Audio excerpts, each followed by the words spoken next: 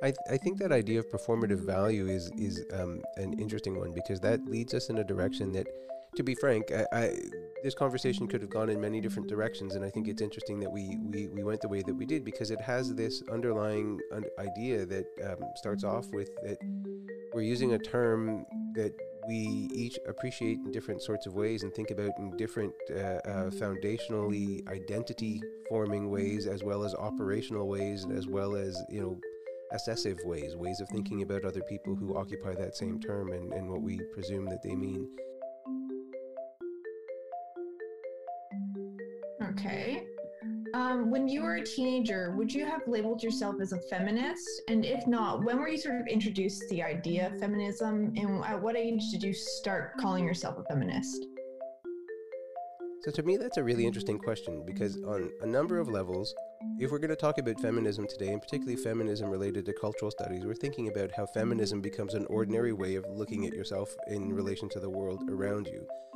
So for me, the thing that stands out from Lauren's question is not the when you were a teenager or if you were a teenager, did you call yourself a feminist, but the presupposition that everybody has who's involved in this conversation today considers themselves a feminist. Do you think that might be a one step backward that we could start with first? Do you consider yourself a feminist?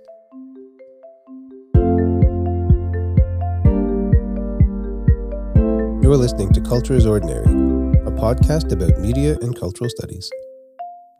I know for me, I labeled myself as a feminist, but it certainly was a journey of self discovery that I had to take, even as a female myself. I probably didn't start labeling myself as a feminist until the past couple of years because it was just a lot of self discovery and certainly a journey I had to go on.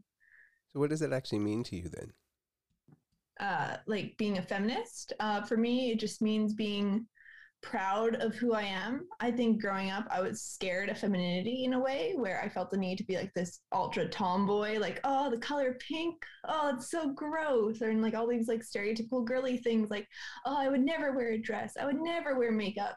And now, like, I didn't even realize I'm wearing a pink shirt right now. I love the color pink. I'm proud of who I am. I'm proud of my femininity.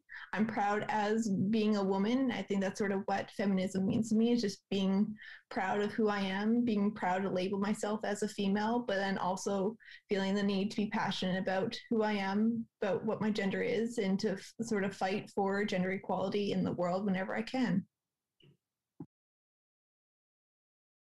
Like, if I can ask you a question about this part, like, if you said you consider feminism like to you as a part like to be proud of yourself, and I agree with you because like we all should be and have this opportunity like to express ourselves like however we want, like not only in being, not only like with playing with like Barbies, for example, for girl, or car for boys, but like at the same time like the meaning behind feminism like to me is more is like defending the woman right in a way that they have been like suffer, like in a lot of community, and even like in the western world, like through the history, if you want to say like I don't remember in the beginning of the 19 the late of the 19th century or the first of the 20th, it was like still also women are fighting for the right for.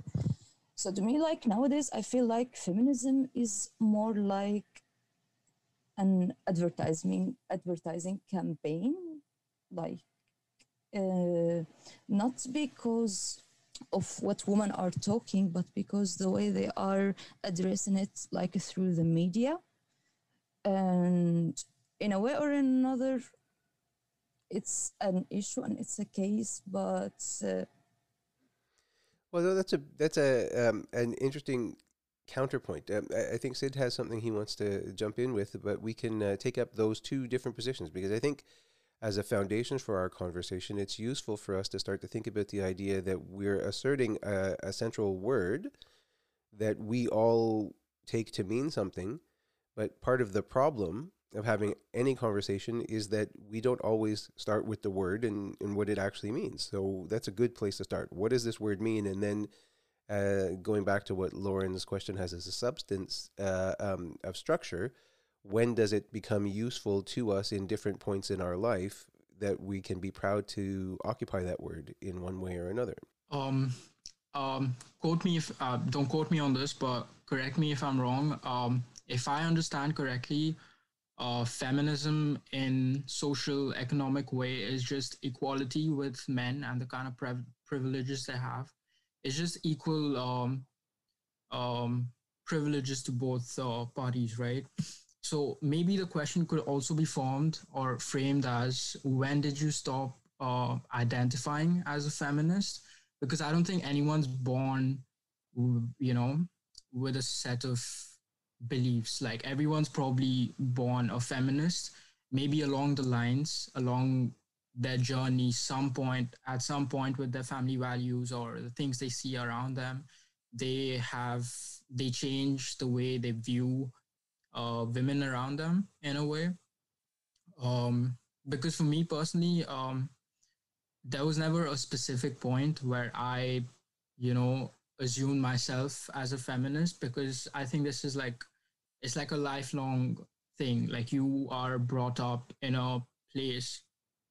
I was actually brought up with very strong female presence in my life all throughout. So I've always been aware of what women go through and what they wish changes around them. But I don't think anyone really becomes a feminist at some point in their life. Maybe the awareness goes up, especially for women, because they go through, and men, I don't think men can ever understand what women really go through. We can empathize, but the struggle is your own. So maybe the awareness goes up, but I think everyone at one point is a feminist, unless someone really comes in and changes their perception. That's a on really interesting starting point from Sid's point of view, that he added a few other layers, some of which I think fit with and are fundamentally different from what both Lauren and Nuala have said so far, because I think that Sid is bringing in a range of different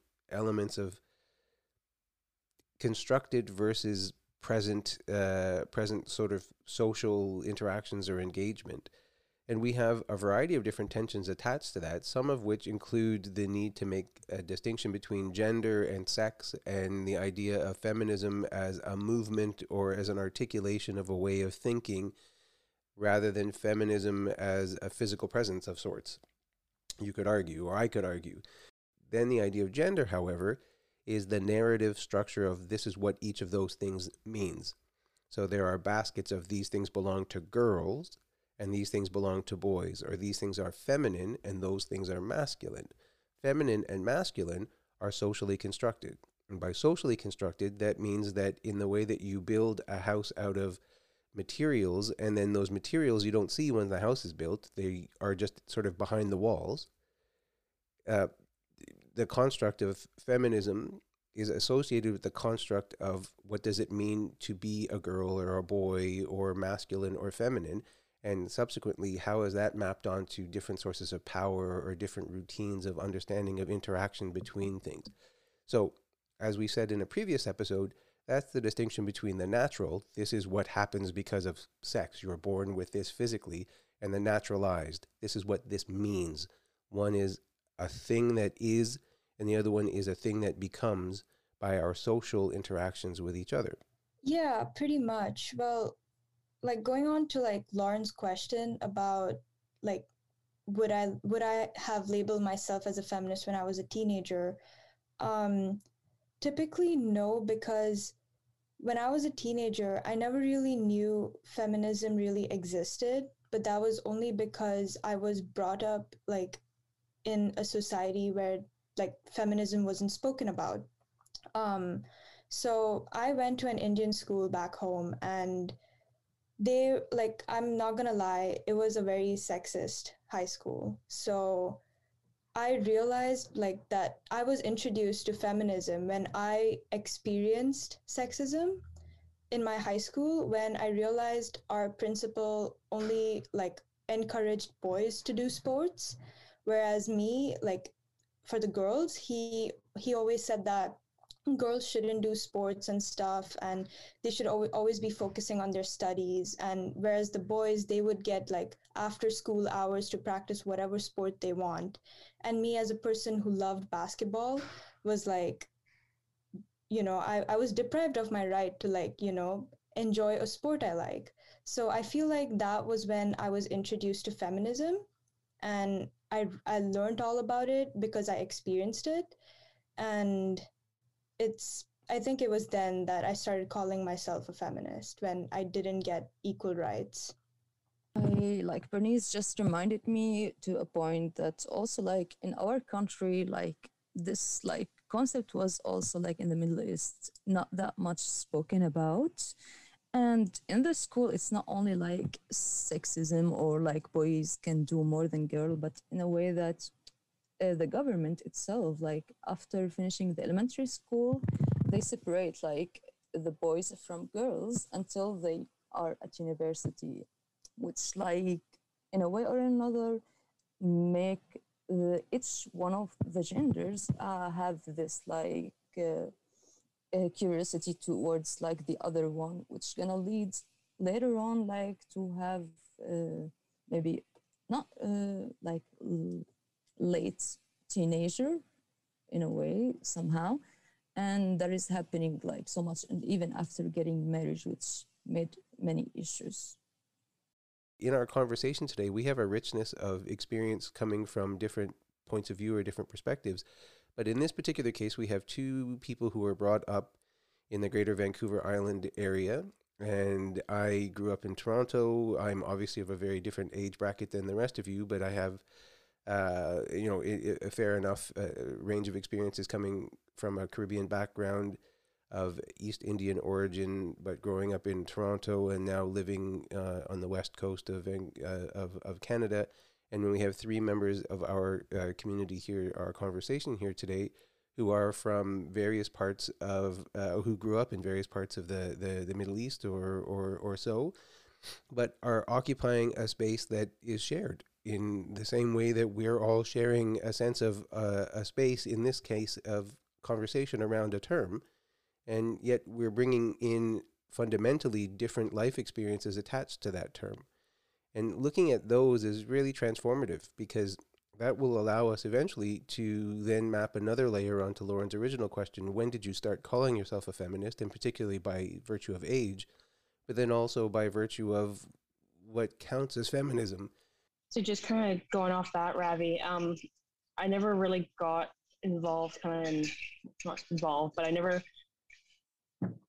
immersed myself in feminist views, that kind of thing, growing up, whatever. But it really wasn't until women's hockey started to really get the push that it did the last, say, 3-4 years that I really got involved.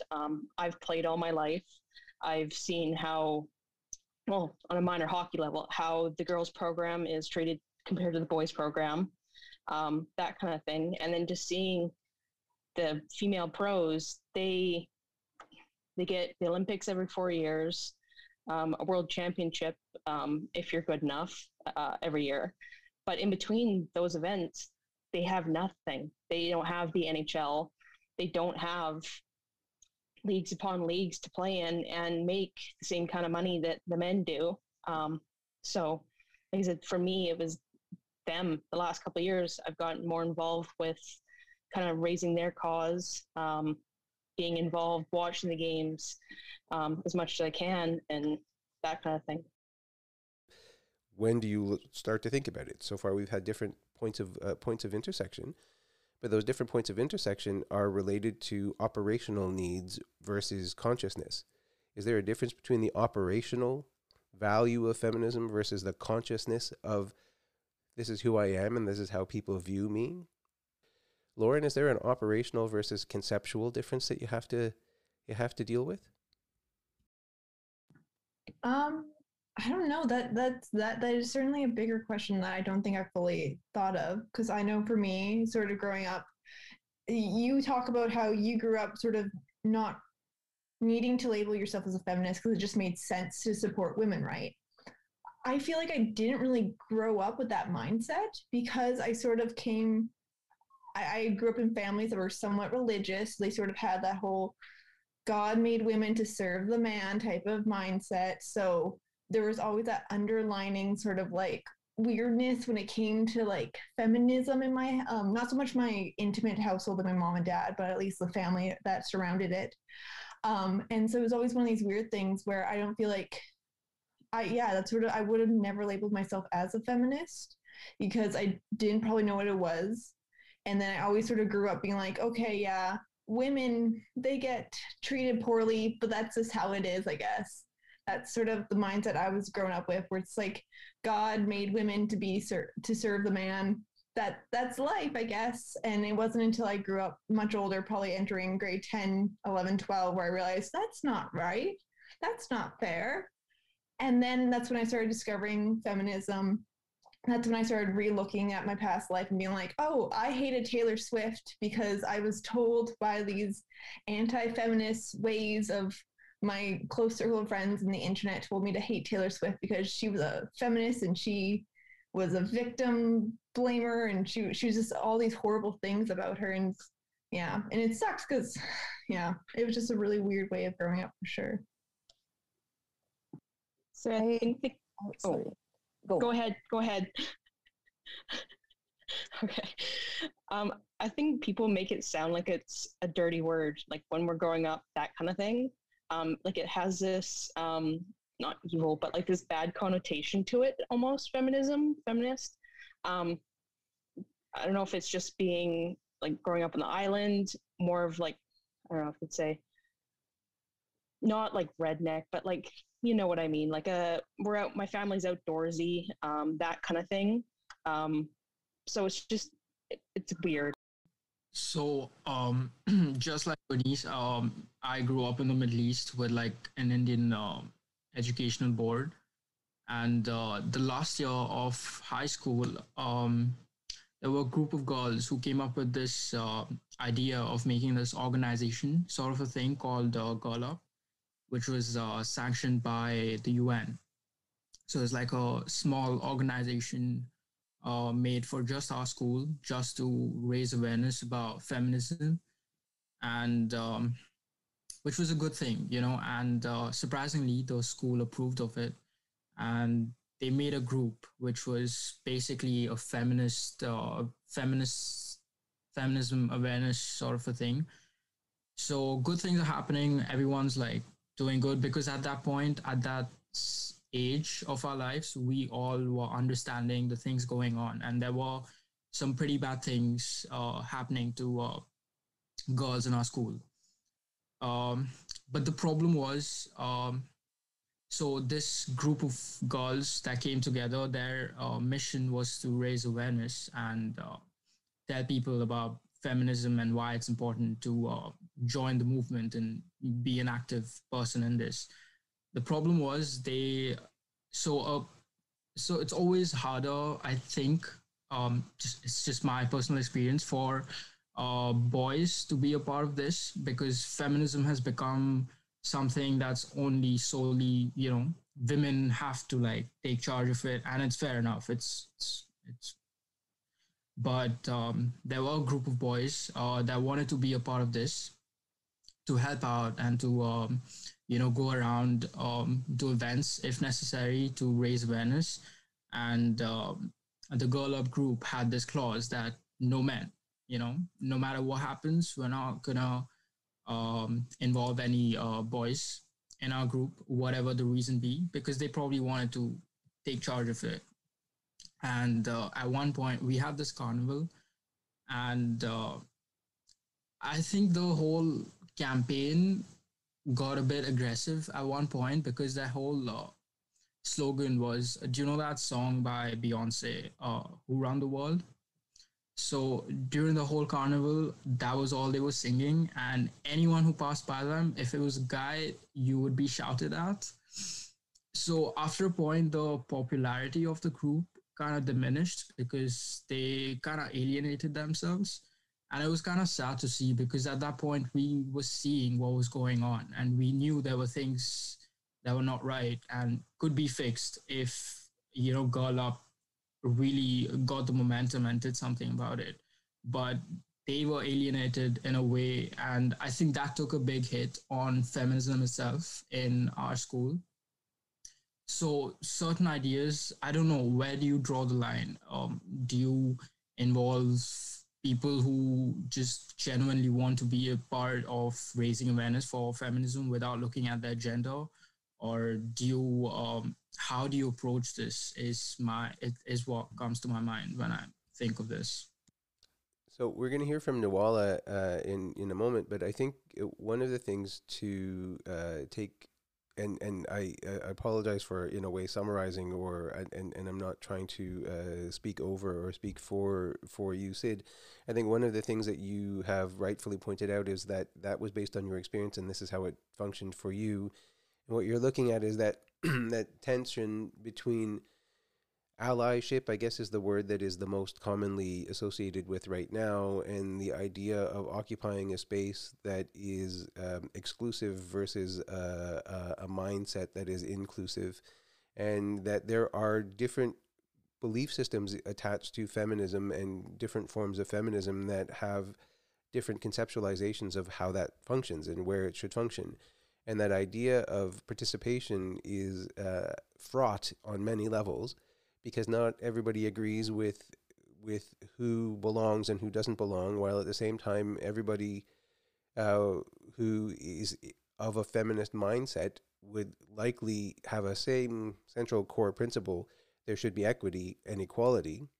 But how that works in practice, again, back to the idea of the concept versus the operational component, that's where the bulk of our discussion is going to end up going today, I imagine, based on the kinds of questions that we've got to structure our conversation. But I think it's important to keep that distinction in mind, because that distinction, as you say, is highly contextual and highly specific, and is the easy one to say, well, they did this and this is what we could be doing instead. And there is that point, the on the ground part, but then there's the broader conceptual part, and we need to think about both of those layers. Yes, I was just gonna add to Lauren, and also like to say about like the equation maybe between the two gender issue. So I was like, I can relate to Lauren because I also like have been raised in that like restricted religious family, and it was like affecting like the way I was living, like until I was maybe at university, all my belief, all like everything in general, and in a way or in another, like religions limits like women's rights or in everything. Like that's how I see it, and so why I consider like myself, or I did not thought of being like a feminist, because I like whenever I thought about like, okay, why can my brother do this and I can't do that? Not because like I'm a woman, like I can think about it like I'm a human like him in this way. Like I don't like categorize myself any other thing than being a human for me. So that like if I want to also like defend this issue, I can't also like just address this issue like to the woman. Like we need to find also a way to educate like the men, or like both genders, since they are like children, to how to become like equal, to treat each other equally. And like I don't know, like in the video of meeting the other enemy, like I like a quote that she said, like consider just the other side like of the gender equation, that when you are addressing the problem, it's we're not gonna be only like know how to do the solution by attacking. We need to find a way to speak, and in a way that they can listen and understand. And that's a you versus me thing, and that maybe that gives away power by saying, I have to convince you that this is important for you to respect me, means that I authorize you to have more power over me, to give me that respect, rather than it should be something that can be presumed. You're listening to Culture is Ordinary. by presenting it as a dichotomy between good and bad, what do you think that means, or what does that mean to you?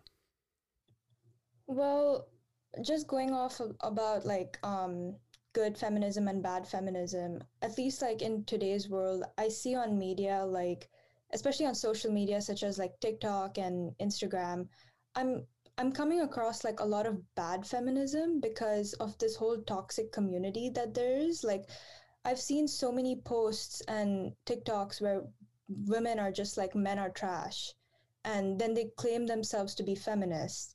And that kind of makes me wonder, like, I thought feminism was all about equal rights, being treated equally, just as how men are treated. So I'm just like wondering, like, when did this whole term like change on media, especially on social media? When did feminism change to the fact that women are superior to men? So in my mind, I feel like that kind of is the bad feminism I'm seeing on social media right now. Yeah, well, I'm just now thinking about what Bernice said. Um, yeah. Oh, I don't know. I de-raised my hand because I just want to keep thinking about it. Well, I think if we were to pursue Bernice's perspective, I think that links well to some of the core concepts that we had coming into today's discussion. Some of the ones that we shared have to do with what you would call, and Kaylin identified as, different waves of feminism.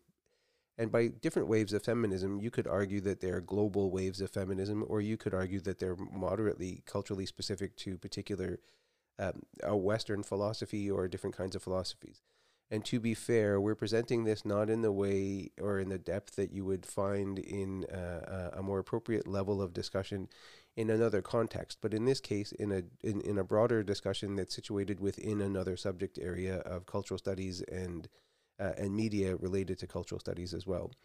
So we can look at these various waves in terms of first wave feminism, sort of moving towards the idea of women having equity for voting rights and for equal participation in society.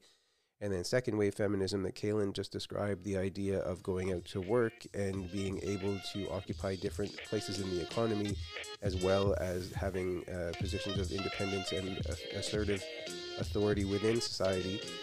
And then there's a third wave feminism, and the third wave feminism is kind of in that range that we're talking about, where there's that active ownership of, yes, I'm a woman, and yes, this is how you've created representational practices to try to control me, but I'm going to own those representational practices, and I'm going to put those out to you to try to tell you that I own what I choose to do, and I'm going to help you to appreciate the fact that you can't own me because of me doing these things.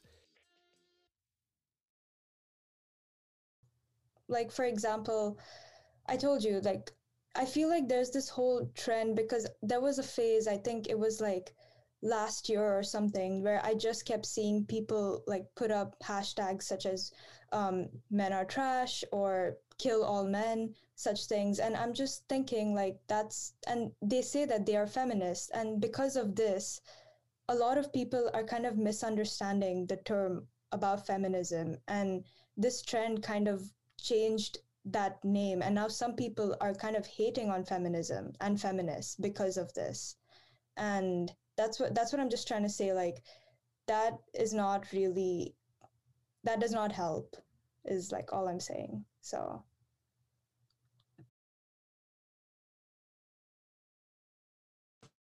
I think the thing that it comes all down to is, do you fight the other gender or do you fight the ideology of misogyny? Because at this point, TikTok, honestly, it's so dangerous in today's time because there's kids on that app at this point, and they can go through any content they please. And if they come across something of this sort, for example, someone went through a breakup and the girl's posting a TikTok at this point saying men are trash and this is what he did and stuff like that.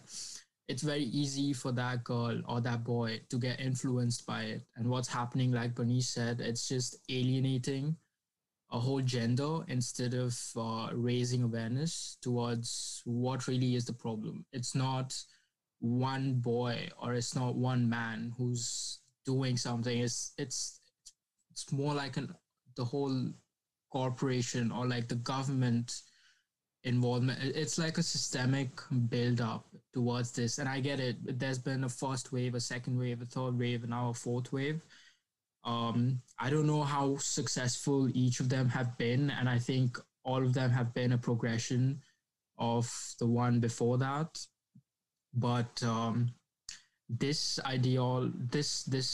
approach towards feminism, I don't think it's working in the best interest, because this has happened, and I've seen this firsthand. Women tend to get more hatred from men talking about feminism, because their approach towards it is a bit misleading, and it kind of snowballs over a period of time, because if someone says something, the next person's going to perceive it in another way, and the whole ideology kind of changes, and the whole aggression towards the ideology shifts towards the whole gender in a way, which is a bit problematic in today's time. So in a contextual sense, the fourth wave of feminism not only addresses the central principles of gender inequity, so again, gender is a social construction and the inequity between the different social constructions, but it's mapped onto a space that is on some levels devoid of central organizing principles that are relative to social systems.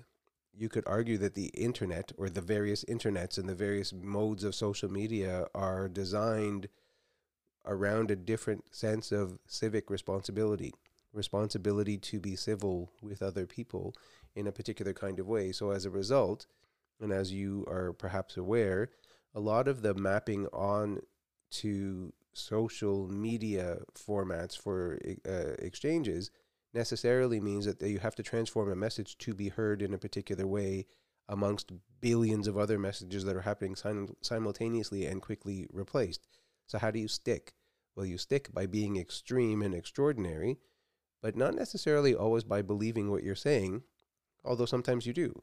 So it's really hard to separate those people who believe the content of what they're talking about from the people who are just saying something to be heard.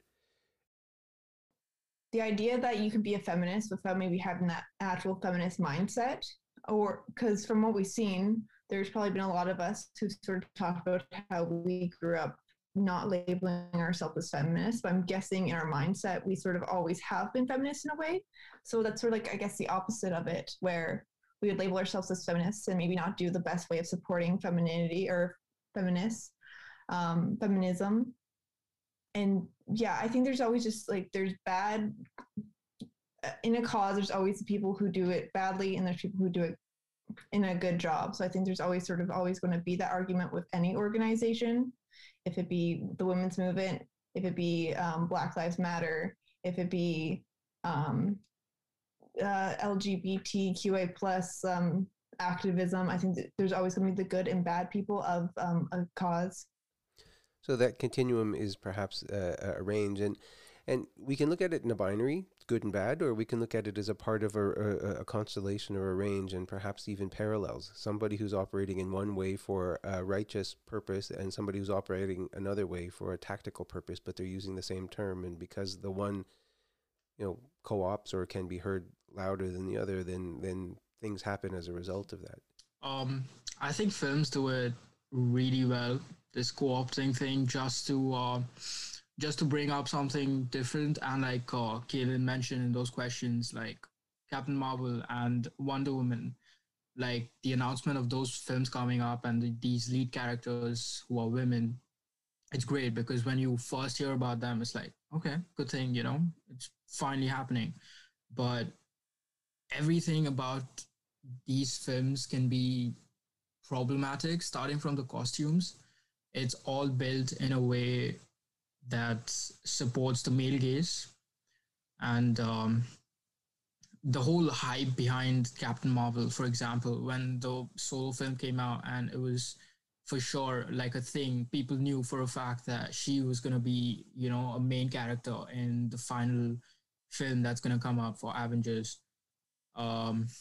It's crazy, because in the end, the whole hype, it was disappointing, because in the end, it felt like Marvel just had this superhero just for the sake of it, and just to present their view that, you know, we support women characters and there can be strong female characters, and they were strong, but it was only strong enough to support that ideology of them. But I don't think they really worked on building those characters like they would with Iron Man or Captain America. The way they've built those, first of all, I think Black Widow's been there in the Avengers world since the beginning, but she's got no movie. She's got no story of it. It's just one character, one female character, and she's always there. She's always helping out the other characters with their missions and stuff. But no one knows what her backstory is. No one knows what she exactly is, which kind of like proves how female characters are just placed just to bring some sort of three-dimensional view on things. So I was just going to say, it kind of all touches on what the author of the one article had said about the slacktivism. It's performative, some of the stuff, whether it be good or bad, but it just comes up. Like, sorry to bring up sports again, but the Canucks, they, for the first time on March 6th, they mentioned the Women's League here in Canada. And then the other night, the Monday night game on International Women's Day, they had a whole night dedicated to it. They had players wearing hoodies from the league. They had some of the players tape a video of an important woman in their life and what they meant to them. It's performative sometimes. You're listening to Culture is Ordinary. And tying that all in with where we are in terms of talking about media and cultural studies, and particularly feminism in media and cultural studies, this is one small way that we can conclude our conversation today, but it leads us away perhaps from the myriad other possible ways that we could talk about this. So it's important to recognize that this is a specific thing. This is not a blanket statement that says this is the way and this is the only way. But going back to what you're both just saying, one thing that comes to mind to me is the idea of the performative value in a way that's almost cynical. So you're providing a female character without necessarily doing anything other than making it a male character who happens to be female on a show. You're not readjusting the presentation of how the relationships exist. You're not adjusting the ways in which thought patterns or making sense of the world is demonstrated. None of that's happening. All you're doing is substituting a female body for a male body, for the most part. That's not always what happens, and that's not always the intention behind it, but that is often what happens. There are a few different television shows that I've seen of late, however, that I would argue are much more feminist in tone than I had expected. And at the same time, they do so in a very natural way that it just seems like this is a presentation of these are real struggles and these are real things, and not in a glossy kind of, here's this badass woman who's coming in and she's going to be the main character, but she's going to be a male character who happens to be female. And I think that's a really different kind of experience. Like, I just wanted to add like a little thing, like as you said, like nowadays you can see like this case has been trying like to define through like different people, whether they were like individual or women's or even men who were against like the new definition of like the feminism that or like being feminist, because I have a lot of like male friends that have been like with the woman rights, and they have been helped us like to reach and to take our like, you know, rights and reach that stage. But at the same time, nowadays they have been like attacked. So like I guess the fourth wave of the feminism is to try to really like redefine it by explaining explaining the real meaning of it by just the experience, or it's one, I don't know. So as each wave continues, as you say, there are different things that you think should be a foundation that exists. It almost seems absurd to imagine that women shouldn't have the right to vote. It almost seems absurd to imagine that women had to work hard to be recognized as being possible to work outside of the home. And then it seems even more remarkable that you have to even think about the fact that if you're qualified for something, you have to then work harder to prove that you earn the thing that you're qualified for, and that there are other people who are systemically, as we said earlier, able to expect certain things that other people just certainly expect that that's not going to work that way for me. It's harder. It's going to be harder for me. I think those are all definitely part of the constellation. But perhaps we'll conclude with this last little bit. I know that all of you are younger than me, and I know that that doesn't necessarily preclude you from being able to respond in a very specific way to the name Spice Girls. Are you familiar with the Spice Girls? And are you familiar with the connotation of the Spice Girls equals girl power versus girl power not being the Spice Girls, being the opposite of the Spice Girls? Because in that particular case, the Spice Girls were, you could argue, and there are different degrees of research that describe how this may be more or less true, you could argue that the Spice Girls were manufactured as a group for the cynical purpose of packaging girl power, because how do you say, no, don't buy girl power for your daughter? She doesn't need it. It's easier to sell girl power if it's a thing that you can point to. And if you just happen to make money from it, then that's even better. And then there's the other part of girl power, which is be powerful as a girl and assert your right to participate in society as an equal participant in society. So what does the phrase Spice Girls, or the girl power that's associated with Spice Girls, or whatever it happened to have been in your version in your own life as you were growing up, what does that bring to mind for you? I think for me, like sort of thinking on the idea of the Spice Girls is that I think I was a bit too young for the Spice Girls, so I never really saw the Spice Girls as like that sort of current day girl power. I sort of saw it as like, though that's the early 2000s music, but like, yeah, girl power, like I sort of more saw it as like women supporting women, which is like, I guess also one of the key ideas of feminism, where it's just like women supporting women supporting all.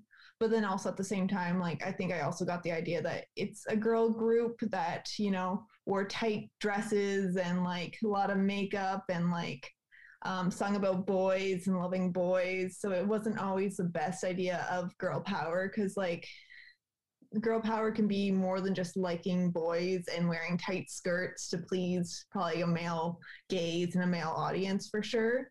So I think when I think of the Spice Girls and girl power, I think, yeah, it's great that, or at least when the Spice Girls first came out and they're all best friends, or at least they all seem to be best friends and they all seem to like love and support each other. That's great. But at the same time, it was clearly mass produced, as most girl groups and boy groups are. I say for me, it would be like Taylor Swift. She had this reputation of being a serial dater, that kind of thing. Then, 2014, 2015, maybe 2016, she had the big group of girlfriends she had, like the just friends, models, actresses, such and such. And I don't know if she necessarily wanted it that way, or if the media just pinned it that way, that they were this big group of girls, like, don't mess with them, they all stick together, yada, yada, yada, that kind of thing. And then she basically then got dragged by the media for it, and then disappeared. Like, she had the one album, and then she came back with a totally new identity, and her Reputation album. It was all about being a bad girl, not being like those, like what the media said, that kind of thing. Well, that's one of those interesting things, and I think we'll probably conclude here. That thing that you just described, Kaylin, the idea that Taylor Swift in your example, and many others in various other examples along the way, who you can find having had to occupy that space at different points in time, they have to decide if being a feminist is a risk rather than something that allows them to exercise their power. It is something that they have to decide whether or not it's worth giving up their power when they enter into a part of the economy, if you think about it in economic terms, that relies on their representation of being a particular kind of girl or a particular kind of woman, and then having to risk being an angry woman, as feminists are often depicted, rather than a person who believes in equity. Equity and equality, to me, have nothing to do with anger. It is reasonable to say that you get upset if you're not treated equally, if you're not treated with equity. But that doesn't mean you're an angry person. That means that you have in various ways been let down by a society that asks you to do something that you do, and then therefore should be treated with respect for having done. And you should be able to expect, without having to do a lot of performing to get to that point, but then you have to weigh off whether or not you have to give it up. And that has a lack of fairness that is at a more fundamental level than we often recognize, or we often are willing to recognize. It is important to think about this in an additional layer as sort of a concluding thought. And that additional layer is the idea that media and cultural studies is about the ideas of representation and how representation become foundational or functional in our everyday life. And how we represent the notion of feminism and gender and various understandings of where we fit within the constellation of appreciation of others in society, particularly around the idea of the gender of female, or the idea of feminism as a way of thinking and a different way of operating. It requires a layer of the conceptual. It requires a layer of the practical, the operational. What do I think and what do I do? And then it often asks us to reject the things that are around us. Many societies and many parts of society are matriarchal, in the sense that women often are described as heading households, either functionally or socially or both. It is often described that women occupy roles that are invisible, but so instrumental in making systems function that women have to give up in order to get everybody to where we are going together. And what we have to do in return is look at ways in which to both accept that those are true and pretend that they don't matter. And that notion of producing and reproducing that acceptance and rejection is a very difficult space to get into, because media and cultural studies allows us to look at the representational practices of putting women out there versus putting out a feminist perspective that allows you to think about different layers of inclusion, different layers of equity, and different possibilities. Because if you can think about it as a young girl or a person who wants to think about it from a feminist perspective, and looking at the world and saying, this is what the world tells me I'm able to do or I will be able to do, how do you then go about setting up the rest of your life to live out that expectation?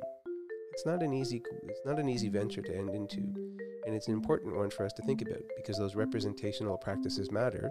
The nature of the engagement or the opportunities for engagement matter, and we have to find a way to help everyone recognize that value more. It's just like a final thing that I wanted to add, that like I'm not independent nor dependent. I just complete the other like side and a mirror to it. Like that's it.